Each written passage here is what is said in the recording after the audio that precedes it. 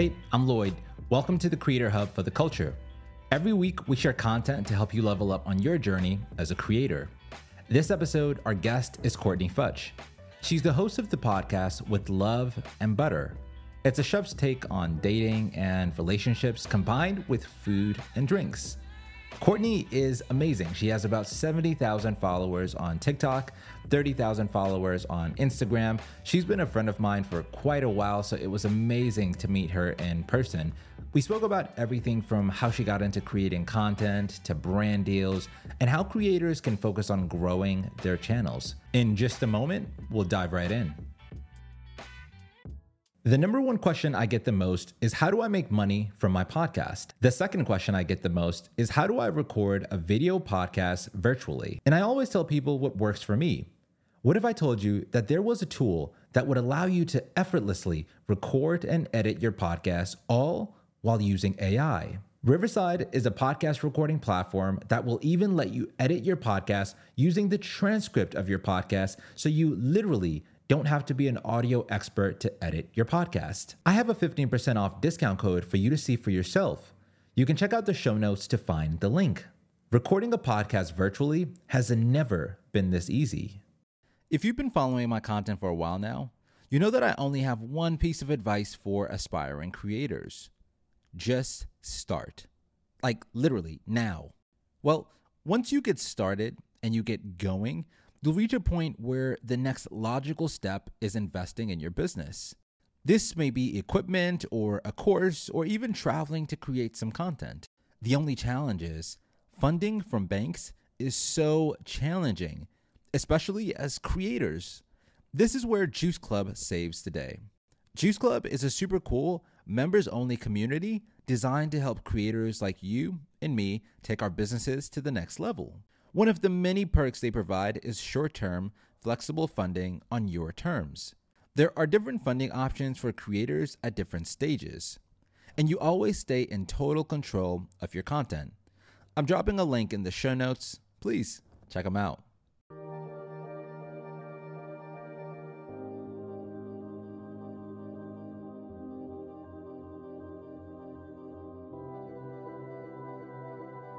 Yeah. I ran across you were featured in a profile by Glamour. Mm-hmm. And the first thing I thought is you've been getting money for a long time because that was like 3 years ago. Yeah. And that was really impressive. And so we're going to talk about that too. Okay. But I want to start at like the very beginning. I feel like now I look at you as like a creator that I look up to, a creator that has figured out a lot of the things that some of the smaller creators are trying to figure out, like how to build community, finding your space, your voice, your tone online. But I want to start by like at what point did you go from like, hey, I'm posting content online just because I want to share for my friends to I think this could be like a side hustle or like a real second gig for me? Yeah, it's such an interesting thing because I should give a little bit of context about how my career in food like even started. Yeah. But I've been baking and cooking for as long as I can remember. And both of my, mostly mom is an incredible chef and baker, right? Dad can throw down a little bit. He makes a thing here or there. But I've been surrounded by incredible food like my whole life. And so when I started to get a little older, I joined culinary team in high school. I was baking and doing all those things on the side. And so I've kind of always had like the through line of a side hustle. Yeah. And it was always around food.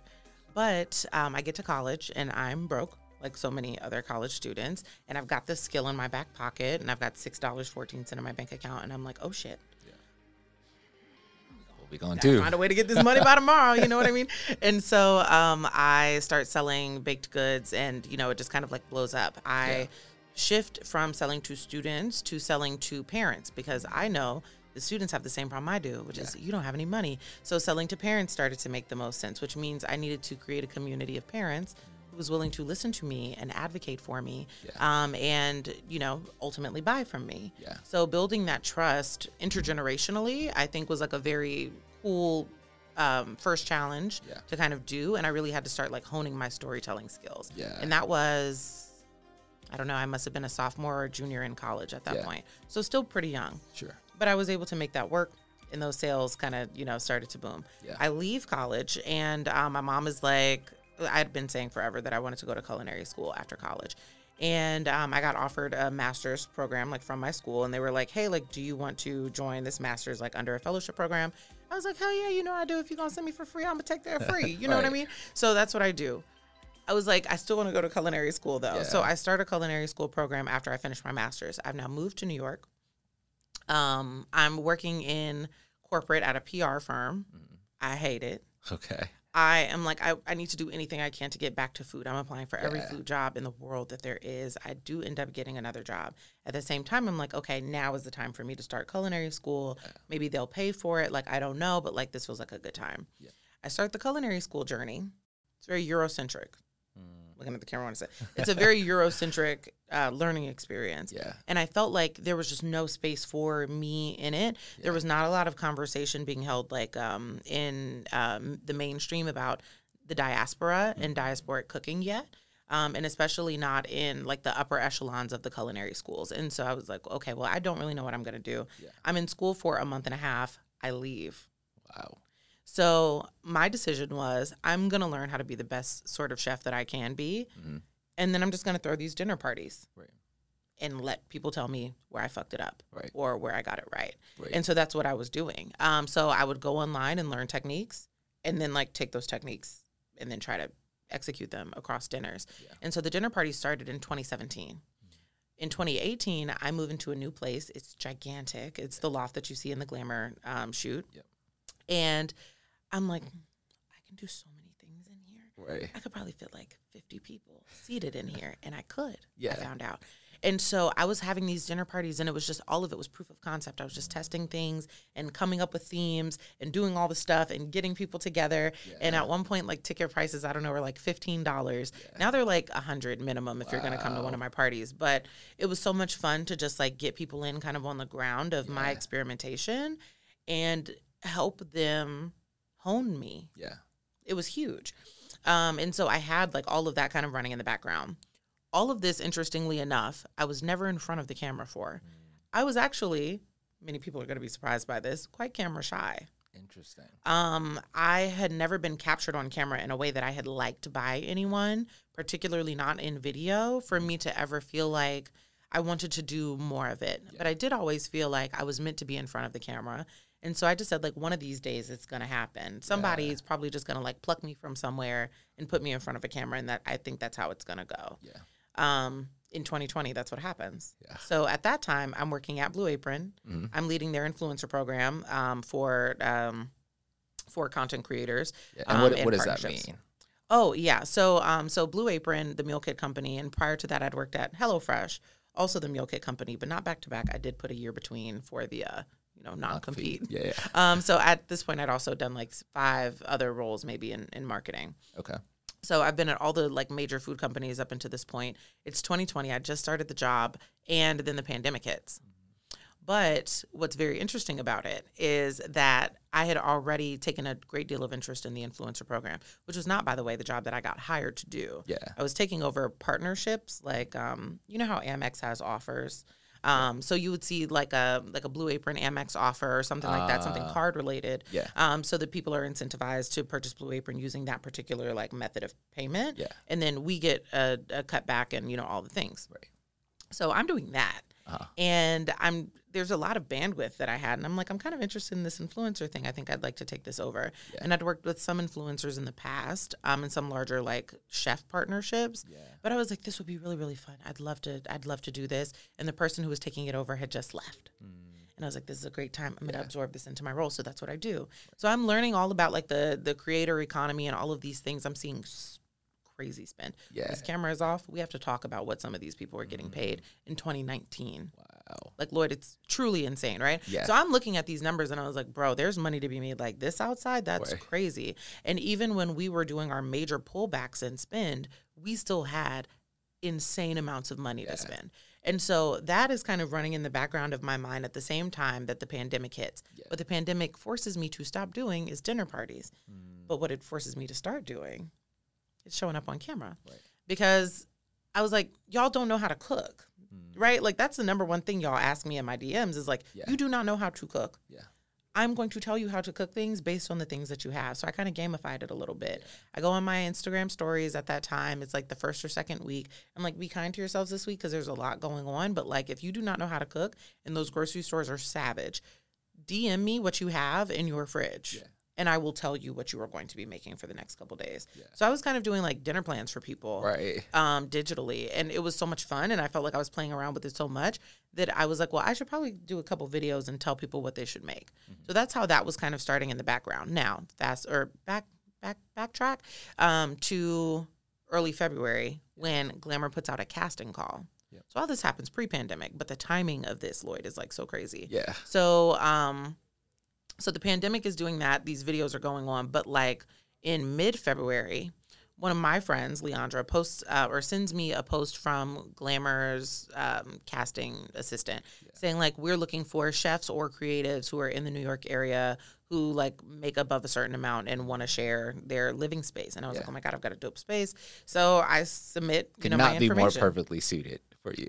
Truly, and I was like, oh my gosh, this is so cool. So I submitted, they get back to me like next day. They're like, hey, how quickly can you shoot? I'm like, I'm probably going to be ready in a couple of days. Like I'm coming back from Syracuse. I have this other thing, but like, let's do it.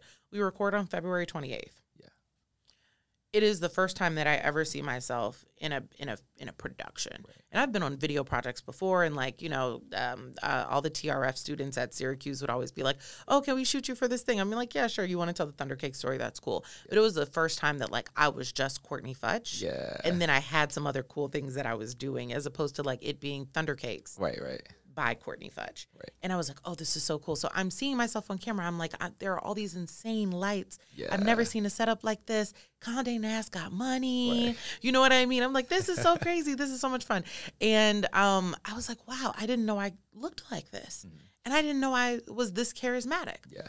Months go by, and I did not hear anything again from the Condé Nast team. I'm terrified. I was like, bro, this was awful. They must have hated it. Yeah. They, you know what I mean? Like, I wasted everybody's time, whatever. I never hear from them that they have like edited the video or done the drop or anything. I just start getting followers on my page, and somebody is finally like, oh, followed you from the Glamour thing. And I have to find out with all these other people. Yeah. And it's already got like its first 10,000 or something like that views. Yeah. And I was like, what the hell is going on? So I'm watching the comments, and there are a couple of things that are coming up. I promise I'm going to wrap this up soon. But it's so interesting to me because essentially that video told me things about myself that I was then able to hone in other places. Yeah. My voice being like number one of them. They're like, oh, wow, she seems so calm. Mm-hmm. And like her voice just has like a really cool to me. And I was like, that's so funny because like anybody who knows me knows that I just, right, all the time. And so I was like, oh, okay, like that's so interesting. Or people were like, wow, I really love her creativity or whatever. Yeah. It gave me additional content to start talking about. Right. So it was very like happenstance, like the way that I kind of got like thrust out there. But what it gave me was a focus group almost immediately of what it was that people saw in me that they thought was worth sticking around for. Yeah. And all of my content, which up until that point, because it's dropped in May, like right around Mother's Day, all the content that lived online up until that point was just on my Insta. Yeah. I took it all off of IGTV, put it on, or I kept it up there, but then also moved it over to YouTube, started uploading those videos, go under that video. And I'm like, hey guys, I just launched a YouTube channel. I'll be sharing recipes and whatever. I had my first 2,000 followers in a month. Wow, that's and insane. I was like, that is insane. No, it was truly like so insane. So I hit my subscriber count on YouTube long before I ever got my watch hours. Right. I just got my watch hours this year. Wow, that's huge. That's 3 years. You know what I mean? Yeah. It's like 3 years of like producing 5-minute videos. Yeah. They're so brief. I know that I should be making like 12-minute videos, but I'm not. Because I'm just like, I'm burnt out at that point because also it's like I'm creating content. Now I know that I was also shooting Chopped, which is a whole thing, and we won't really get into that. But Chopped was coming, and I was like, okay, I need like a tangible thing for when the eyes are on me. Yep. I'm writing a cookbook then. Yeah. Like YouTube didn't feel sticky enough. Yeah. I wasn't looking to count on getting paid from being online in that way because there wasn't as much language or democracy around the creator economy at that time as there is now. Now we are all able to go find that information. Yep. Some people are a little bit more favored, right? And like we do understand how the algorithm chooses favorites. But I was like, I don't want to count on that. I need something tangible. The people need me in their home. Yeah. And so I'm really glad that like I shifted so that I could go do that, because the cookbook ended up making a lot of sense for me. So ultimately, to answer your question of like, at what point did I kind of know what might be valuable for me in terms of like putting my time in and like going more full time as a content creator, I think that I really didn't start to hone it until maybe 2022. Yeah. Which is when I got on TikTok. And then I started to see the community take shape for real. Yeah. And I feel like some people would say that like their biggest like struggle as like a creator is finding their lane or their niche, whatever you want to call it. And I think sometimes people may look at someone like you, or maybe even someone like me as like a podcaster, and say like, what you do is kind of like easy to say like, this is my lane and space. And so I'm curious if you still in like this journey of it all kind of had any trouble figuring out like, what the heck do I want to talk about like online? Or did you just kind of feel like, oh, like this is what people know me for, this is what I do, and then like the glamour thing adds momentum, so it's like self-explanatory? Yeah, you know, it's very funny. I was just having this conversation with my boyfriend because I asked him all the time when we first started dating, where exactly did you meet me in my internet journey? Yeah. It's low-key terrifying sometimes when you think about, like, I've been so many people online that you could have met me in 2018 when I was still going by Thunder Cakes, right? Like when people still knew me as the baker. You could have met me in 2020 through Glamour. And that is a very interesting way to get to know a person, right? Finance first. Right. Very interesting. Or you could have met me in like 2021 post Chop. Like there were a lot of different ways that you could have come across me. Yeah. The thing that I decided to do when I got on TikTok specifically, which was very interesting, I was kind of a blank slate of a person. So nobody really knew me from anywhere over there because it gives you a much larger audience to talk to. Right. I had a lot of like thoughts on dating. Yep. And I started talking about dating because I was in a dating season. Food was not interesting to me to talk about over there because I knew if I started talking about food, people were going to ask me for them damn recipes. Have you ever seen underneath like a food blogger's like post and it's just recipe question mark, recipe question mark, hey girl, this looks good, recipe question mark, recipe please, 2 exclamation points. Like that's what they do to you. I did not want to pigeonhole myself like that because I really struggle with the administrative function of having to write recipes. I'm a storyteller, so I really do not enjoy writing down measurements and lists. Yeah. And so it did not make sense for me to want to start a platform based on that and never be known as Courtnee, only be known as like recipe question mark, please. Yeah. Sounded like a fever dream. I couldn't participate in it. So when I joined TikTok and like the first thing of mine that I started talking about, which was dating, goes crazily viral, and it's Courtnee's prayer, which is me essentially wishing a soft love upon myself, was so wild. And it felt like an instant sort of validation. Yeah. What I found was a community of lover girls. It's very interesting. Like even using that language now feels kind of interesting to do. Because, like, the act of being a lover girl then translates to a whole lot of other stuff. Yeah. It can be food. It can be self-care. It can be lifestyle. It can be beauty. It can be a lot of different things. Yeah. But the sentiment, actually, of my audience is very similar in that we are, like, soft, squishy feeling people, humans, men and women, right? Like, a lover girl language obviously is gendered, but, like, the sentiment around the whole group is really quite the same. We're R&B listeners, and you know, we over-index in, you know, binging Bridgerton over maybe some other shows. Like there just seems to be like an intense pull toward love and loving. Yep. And so it made it very easy to build a community around that. Yeah. I didn't start talking about my food until November of last year. I was not even cooking for real. Like I started TikTok in May of 2022 and then food in November.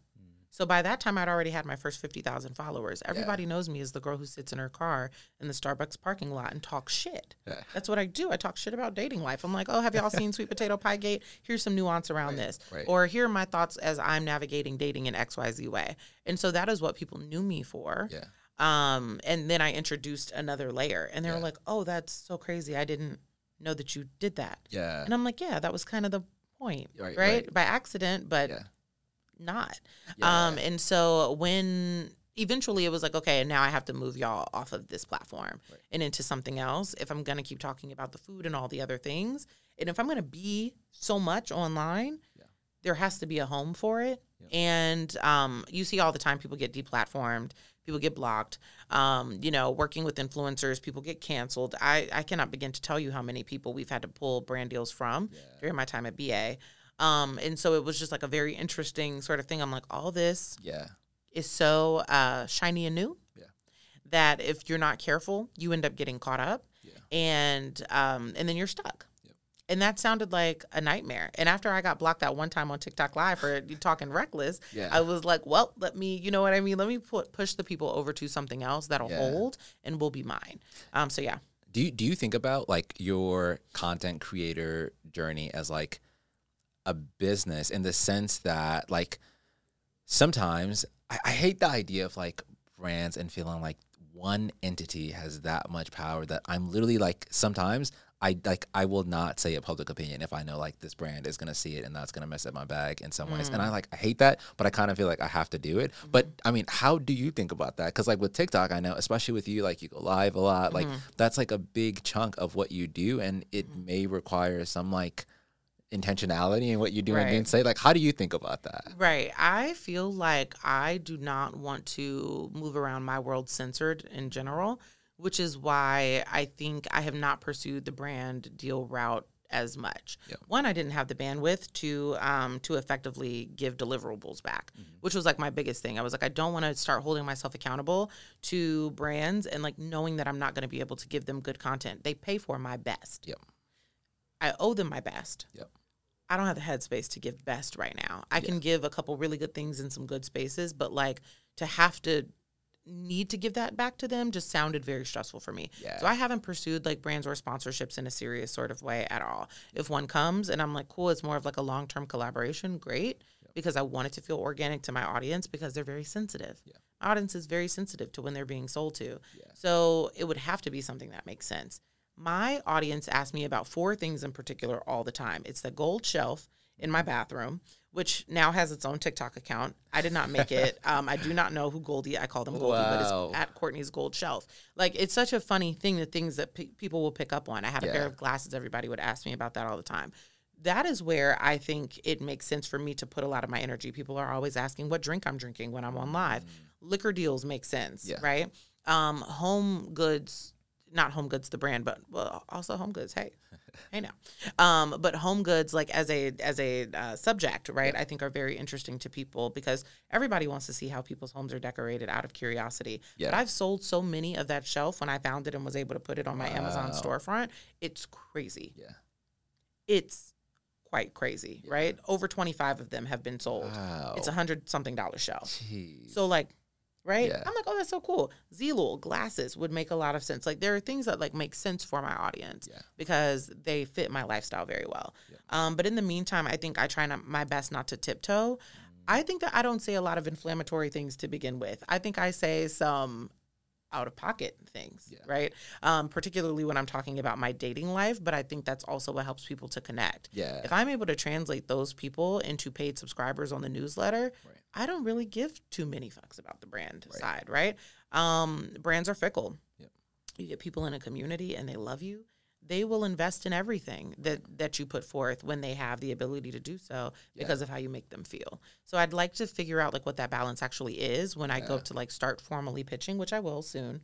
But for now, I really wanted to focus on a community of people before ever giving them a product to buy. That's like a perfect, like the word community, and I think the way in which you lead yours is just like, it's aspirational. And I feel like, I think you have 70K on TikTok, 30K on IG. And when I'm in your lives, sometimes these people ride hard. They go ham for me, They're in next level. And I love that. Like, it's like, I think every creator dreams about that and having like, not just like a large number of followers, but knowing that like, these followers not only like love the content, they in your scenario, they almost genuinely feel like your friends. Like, why do you think that is? Like, how did that happen?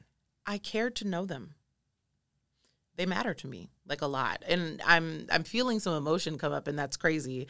But I know their names. I know their name from their username. So if I see somebody like join the chat, I'm like, oh, hey, so-and-so. Yeah. And it is not just, and it's not like a performative thing. But the thing that's been interesting to me, and I'm really big on, I'm not just going to be sitting here. If I'm going to spend hours on live, I'm not just calling you by your damn username. Yeah. It's one, offensive to me, right? To like be engaging in this weird sort of parasocial dynamic with you when I know there's a real human on the other side. I'd rather use your name if you feel comfortable sharing it. Right. And I feel like that's gone such lengths to make people feel comfortable in these spaces. So when they join, I say hey to them. Yeah. And then 2, I call them by their name. Yeah. And then 3, I remember the things that they share with me, right? So like I've got one follower who has been healing from a sprained ankle for the last like 2 months and has been in a boot.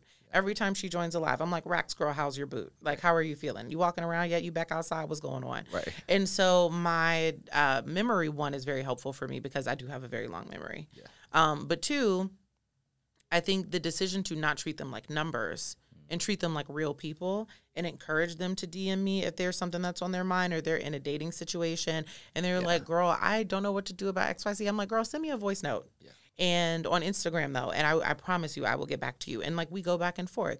So I've, while I'm hyper visible, I feel like I'm also really accessible. Yeah. And approachable, which I feel like is the bigger thing. So even when I'm not accessible to folks, I am approachable to them.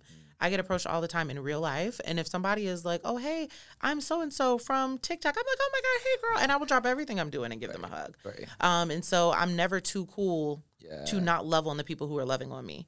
And I feel like that's so important. The other thing is, because I started doing lives just about as early as I got on TikTok, I've kind of grown with the lives, which is very interesting. So there are people who started putting their notifications on for it early.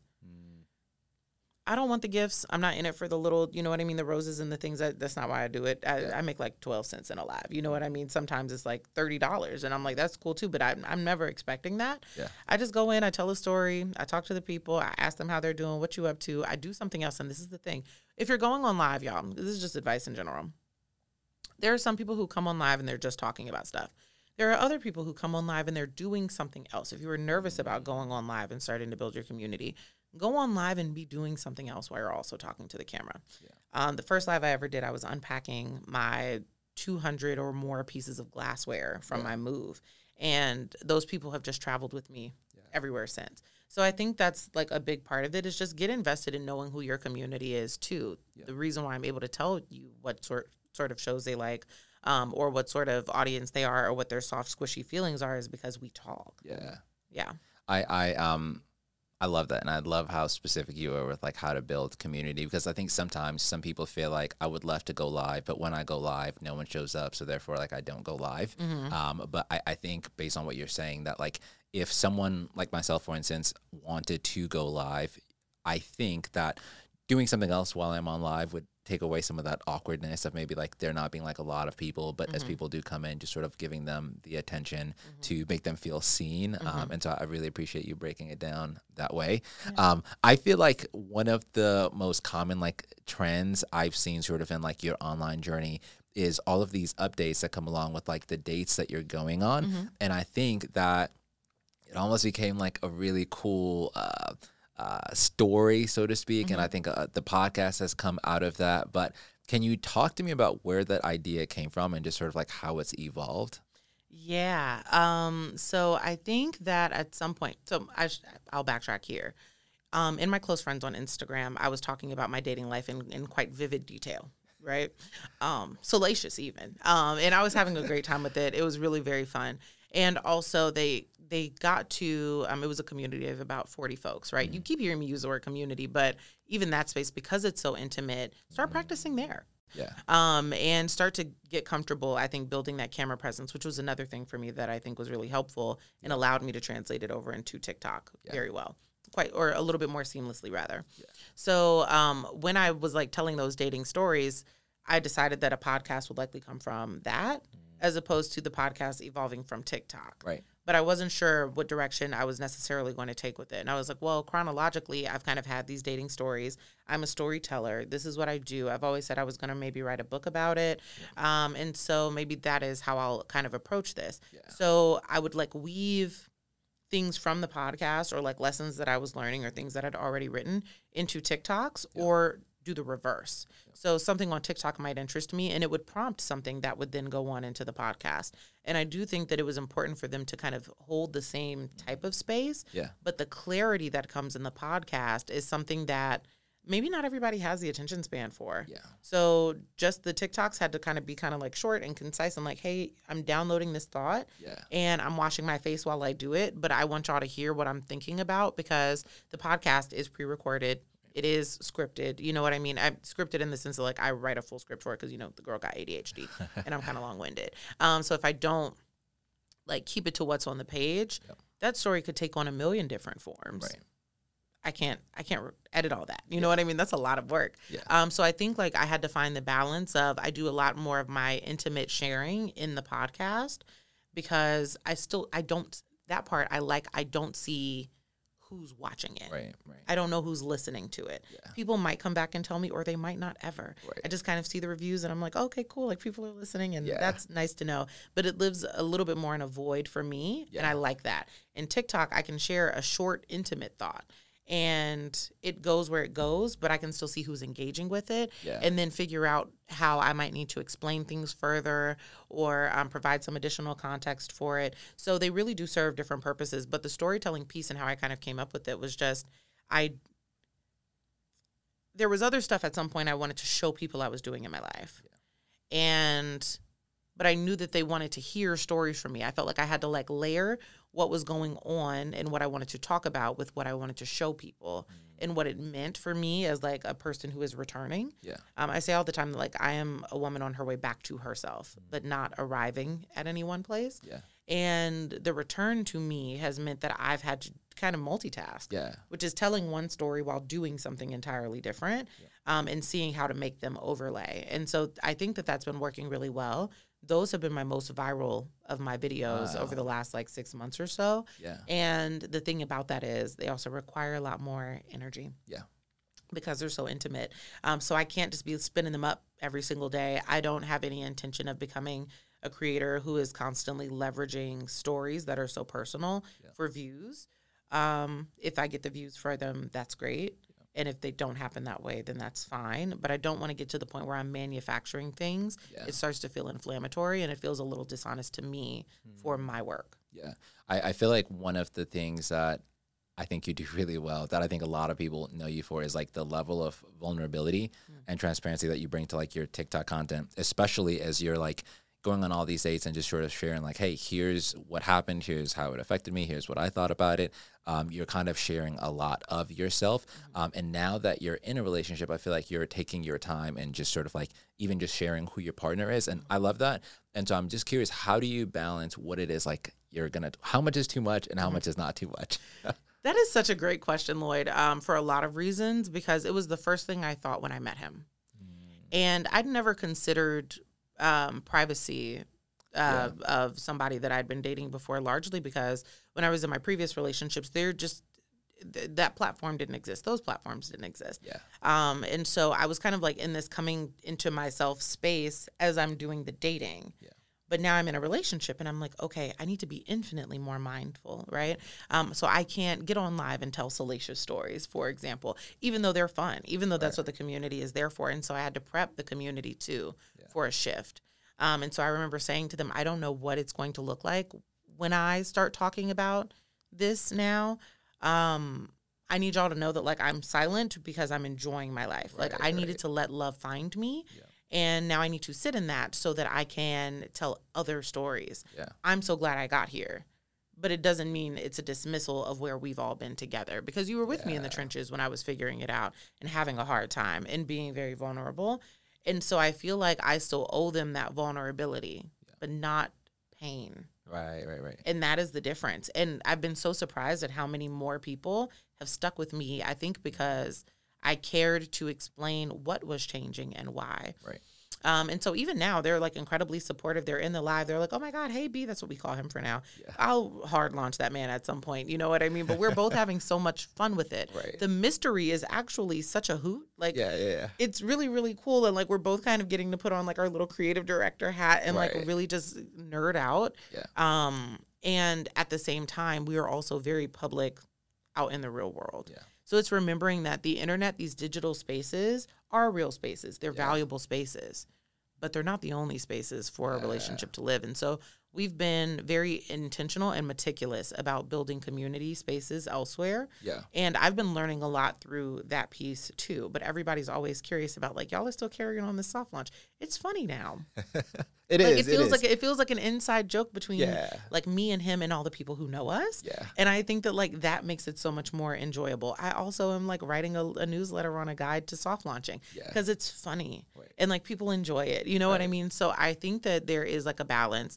I check in with him a lot. Yeah. And usually I'm like, I write a thing, I put that thing out into the world. Now part of my creative process is if I'm writing a thing and it's about him and I know exactly how he's going to feel about it, I just send it out. Yeah. But if there's something and I'm like, there's a theme here or there's a something or I want to talk about something or there's something I want to run by you first just to make sure you're good with the way that I'm talking about you. And it's always loving language. Right. But it can be, I think, interesting for someone who's never been loved out loud to the degree of how publicly facing all of my content is to now be just like slammed with adoration. Right. I'm not trying to love bomb this man. Right. I'm talking about what's really going on in our relationship and what that love now looks like. Yep. And I'll sum all this up like this. A girlfriend asked me one day, we have very similar life paths. She's younger than me, though, by like 4 or 5 years. And she calls me and she's like, Courtney, I just need to know that it ever gets better. Getting to tell my 70,000, like at this point, I've got 100,000 something followers across all my spaces. Getting to tell people it got better is the coolest thing in the world. Right. And not even from like a preachy place of like, you know how people can kind of be online, they get into a relationship, their whole dynamic changes. Yeah. I wasn't interested in doing that. I'm still the same vulnerable, sometimes a little uncomfortable in my own skin girl. Yeah. And now I'm just being well taken care of, and I want to talk about how that gets better too. So it's a really interesting thing to kind of go back and reflect on, and I think that people are receiving it in the earnest way that I mean it, which is not to brag or to hold it over anyone, and certainly not to put him on a pedestal, right? Because it's also very reflective of the work that I've done. So this is really mostly about me and just like getting to a place of letting it be okay that things were really shitty at one point, and now they're not, and we're going to celebrate both. Right. And I love that. And you don't always get to see both sides in that way. So I really appreciate that. I'm such a romantic that I'm so happy for you. It's just like words can't describe it. And I was listening to your season finale and got to see some of the letter you were reading. And I love that. I think as like discouraging as like social media can be, like I think being able to follow people and connect with people that get to show you like both sides, not just like the lows, but also like the highs is like so encouraging. And I feel like you do such like a great job of that. I just have like 2 more last questions for you. And I feel like one of the things that I love that you do really well is you sort of, some creators feel like they are dependent on their audience to figure out what they should be doing. And so even with this idea not to share like the person you're dating, I think some people would say like, hey, like how will my audience feel about that? Should I or should I not do it? And I love the fact that you're just saying like, hey, what do I need right now? And that's what I'll do. And if you stay, cool. If not, cool. And I feel like just from like watching you do that, there's like so much that like I've learned in my journey as a creator, even just like, I listened to your season finale episode and I was like, oh my gosh, like she does bi-weekly episodes. Like, why don't I need to do that? Like, I seriously need to do that. And I've maybe just felt like I can't do that because I just don't know, like, how will people respond to that, right? And so how do you go about sort of like prioritizing what you need first and just sort of like being okay with like the creative ramifications that come from that? Yeah. I don't know that I believe in creative ramifications. I think that when you are doing real work, and again, I say real work, and this is not meant to be dismissive of like anything that anybody anywhere has going on. I want to be very clear. Yeah. But when you are doing work that requires you to show up, you get to put parameters around it. So when I was doing cooking content, as an example, if I only want to cook on Sundays, right? How only on Sundays kind of came to be was that I only had the energy to do it and share it maybe once a month, and it would happen to fall on a Sunday. Right. You are going to get the best of me on a Sunday, but you might not get it on a Thursday. Right. And I have to let it be okay that you might not get my best on a Thursday. Right. So I will not show up for you on Thursday. I will show up for me on Thursday. Right. And I think that as long as you explain it, right, like there is a reciprocity in that exchange, right? And I call it an exchange and not a transaction. I think there are a lot of people who think about content creation as something that's purely monetizable. And for them, that is great. Yeah. But I think for people who are really trying to do like the work, like I will never forget the way that I found you online was looking for podcast tips. Yeah. And I could not find anybody who looked like me who was doing it. And I followed you to the letter, show notes and everything, down to the landing page that you use. I mean, like literally I went and I did the same thing. It is because I felt like you were putting yourself out there and also trying to encourage people. So we do the same thing, right? But with different niches, with different subject matter. And I feel like when people are really putting themselves into it, you got to give them space so that they can create. Yeah. And so if you explain that to your community, they'll hold room for you to do that. Yeah. I think it's okay. And I think it's okay to make asks of your community, right? Like, don't wait until there's something urgent that you need in order to start asking them for stuff. I always say that, like, I've been training my audience to purchase from me at some point from the very beginning. Right. There were littler things that they could kind of, like, buy into. Okay, cool. Hey, if you move over to Instagram, just move over there. You know what I mean? My cocktail videos are, like, more over there. Come over there. Right? If you move over to my Instagram, then you'll realize that I have a cookbook, little soft training. Yeah. If you enjoy my readings on live, you should join my newsletter. Yeah. And if you feel like it, you can subscribe for $8 a month, right? Like they're lower investments for people to get into, but I'm asking them to do stuff. I'm asking them to sit with me in live. That's completely free. Right. A young lady DM'd me the other day. This like literally made me cry. She just graduated. She just finished her degree at 27, right? So she went back to school. And she was like, your lives helped me study. Wow. That's the exchange. It's not a transaction. Yeah. It's an exchange. We're exchanging time with each other. So I feel like if you think about it from that perspective, you get to ask your community to hold a little room for you to make a better newsletter if it takes you 2 weeks. Right. You're improving. And they benefit from those improvements. And particularly for content creators who are trying to figure out how to monetize that piece, start smally is not a word, but like in smaller ways, start asking them for things. And it will help them to build trust. People always talk about, there's a book, I can't remember it now, but one of the best ways to build trust with someone is to ask them to do something for you. And gosh, I really wish I could remember it now. But it shows that you care enough to ask someone to participate in the doing of a thing with you, right? I am constantly making tiny requests of my audience. Yeah. Hey guys, can I get a time check in the live? I need to leave here in 5 minutes. Right? Oh shoot, it's 11:45 and 15 comments will flood in. Girl, it's 11:45. Don't you gotta go? Yeah. Right? Those are the little things, but that's the way that you start to like curry that favor in a community. And then when I drop $100 ticket to a cocktail class, there are no blinks, right? Because we've been training that muscle. Right. So it's not about the buying; it's about the exchanging. It's about like what we give to each other and being transparent in the fact that like I too have needs. I don't just endlessly create content and avoid. There's dollars and cents attached to my bills, right? To the way I live my life to be able to share my life. Mama got to make some money. And so I think that that's really kind of been the balance is asking them for things in smaller spaces when you don't need anything from them. Yeah. So that they feel empowered to help you. And then they will continue because now they're invested. Wow. I love that. Courtnee, thank you so much for joining me. Like, where can people find you? You can find me everywhere online at Courtnee Futch, just Courtnee Futch. But also on my podcast and newsletter, which is With Love and Butter. So feel free to follow it on Substack, the Newsy. It's a great newsy. I do weekly writings, mostly. Sometimes I don't. You know what I mean? And we're grateful for the people who stay. Right. So yeah, you can find me everywhere online, either at Courtnee Futch or the With Love and Butter pod. Thanks for joining me. Thanks for listening. Peace. Bye.